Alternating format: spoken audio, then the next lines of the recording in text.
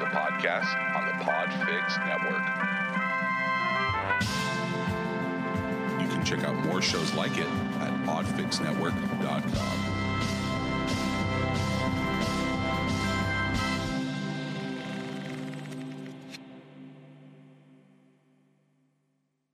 Please listen carefully.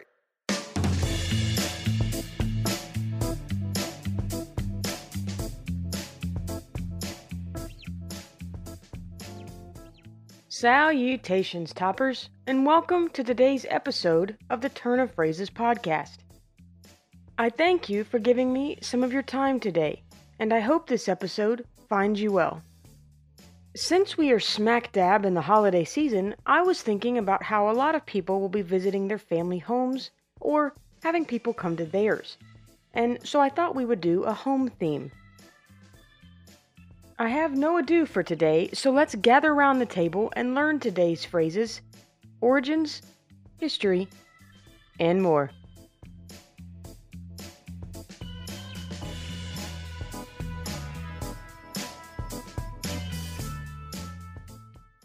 First up today is, a man's home is his castle.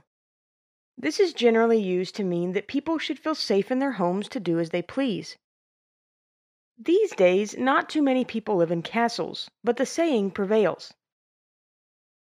Now, some people may argue that you shouldn't really be able to do anything you want in your home, and that you should still have to follow laws and common decency, and therefore this saying is not accurate.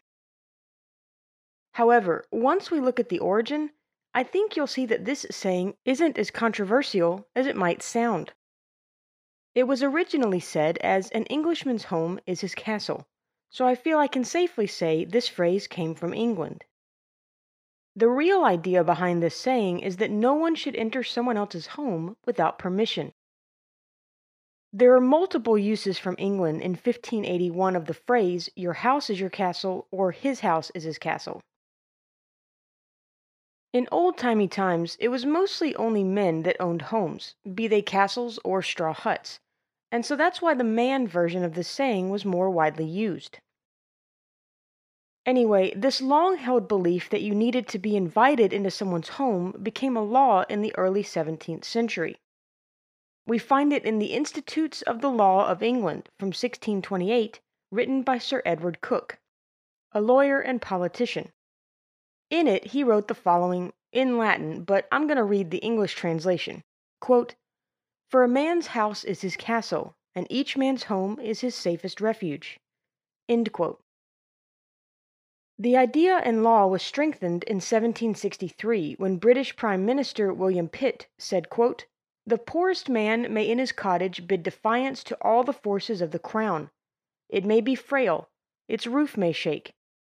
The wind may blow through it, the storm may enter, the rain may enter, but the King of England cannot enter." End quote.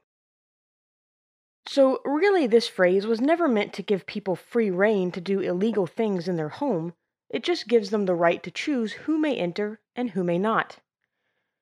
It really should be used more to say your home is your safe place where you only have to be around people you want to be around, and not that you can literally do anything you want. Now, let's move on. The saying, until the cows come home, is a way to say something will take a long time. The idea behind it is simple. Cows tend to wait to return to the barn until the end of the day, and they usually don't move all that fast while heading in from pasture. This has been a saying since at least the 16th century, as we find it in print in 1593. It was written in a French textbook called Orthoepia Gallica in 1593 by a man named John Eliot. I'm not certain who he was, as all the John Eliots I could find didn't seem to have been alive at this time, except for one, who was born just a year earlier in 1592. But here's what was written. Quote, "I am tied by the foot till the cow come home." End quote. Another early usage was in a 1610 play called The Scornful Lady, written by playwrights Francis Beaumont and John Fletcher. They wrote, quote, "Kiss till the cow come home," end quote. They also used it in another play called The Captain but the exact year that was written is debated. It was sometime between 1609 and 1612, so it could predate The Scornful Lady by a year. Anyway, in this play, they wrote, quote, "Drink till the cow come home." End quote. So, as you can see, the early version of the saying was only about one cow, not many, but no one seems to know when or why it became a saying about multiple cows. There were other various uses of that saying over time, but one usage of it that probably helped cement it into the modern-day vernacular was from Groucho Marx. In his 1933 movie Duck Soup, he said, quote, "I could dance with you till the cows come home. Better still, I'll dance with the cows and you come home." End quote. Now let's be charitable. The saying, "charity begins at home," means that you should take care of your family before helping friends and strangers. This one sounds like it comes from the Bible, and while the exact saying doesn't, the idea for it just might. 1 Timothy chapter 5, verse 8 says, "But if any provide not for his own, and specially for those of his own house, he hath denied the faith, and is worse than an infidel." In 1382, English religious reformer John Wycliffe wrote of prelates, and included, quote, "Charity should begin at himself." End quote. Not quite the saying of today, but we're getting closer. In 1610, English satirist John Marston published a play called Historiomastrix, and wrote, quote, "True charity beginneth first at home." End quote. Then, in 1642, English polymath and author Sir Thomas Browne wrote Religio Medici, which had the following quote, "Charity begins at home, is the voice of the world, yet is every man his greatest enemy." End quote. So while we don't know exactly how old this saying is, it has been used as a biblical idea and in various English writings, and is not likely to go away anytime soon. Now I have a turn of phrases tidbit for you.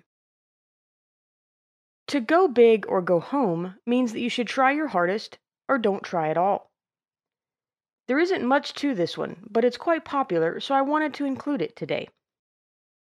One theory is that it came from mogul skiing in the 1980s. Another is that it's from surfing. However, most likely it started as a slogan for a Southern California company that distributed motorcycle parts. One item they sold in the 1990s was called the Porker Pipe, which were oversized pipes for Harley motorcycles. They were going to use the slogan "Go big or go slow," but decided that "Go big or go home" sounded better. That's all I have for this one, so now it's time for today's familiar quotation.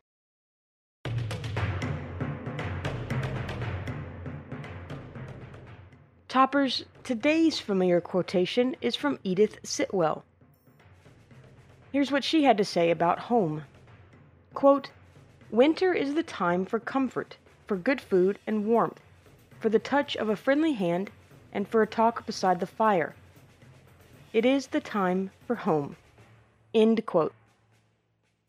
Thank you, Miss Sitwell, for giving us today's familiar quotation.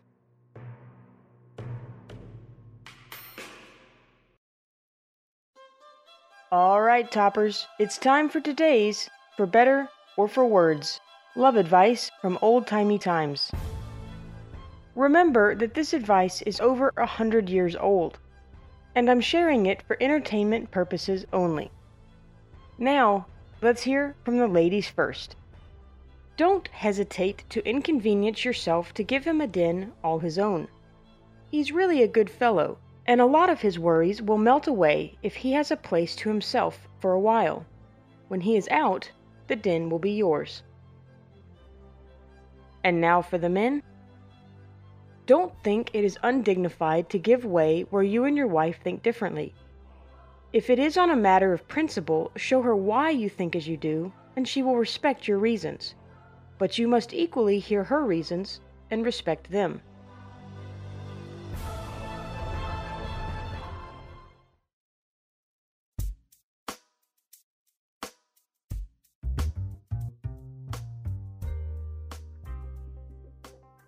Alright, Toppers, that's going to do it for today's episode. Thank you for lending me your ears today to turn some phrases. As I always do, I hope you enjoyed the episode and that you learned something along the way. Check out my website, turnofphrases.com, to find out information about the show's social media, for details about the music I use in the show, and much more.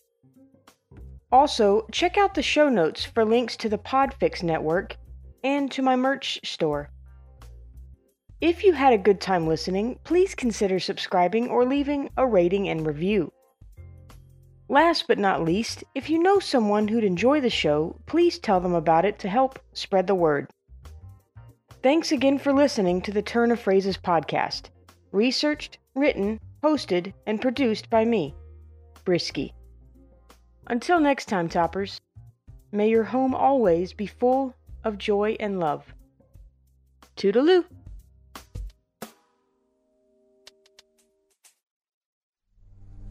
And now... This is... Let me rephrase. Which is why the man version of this... I lost my place. A lawyer and politician. I wrote pollution. Not too far off. It was written in a French textbook called Orthia Epigalaca. No, that can't be what it's called. So while we don't know exactly how the old... No.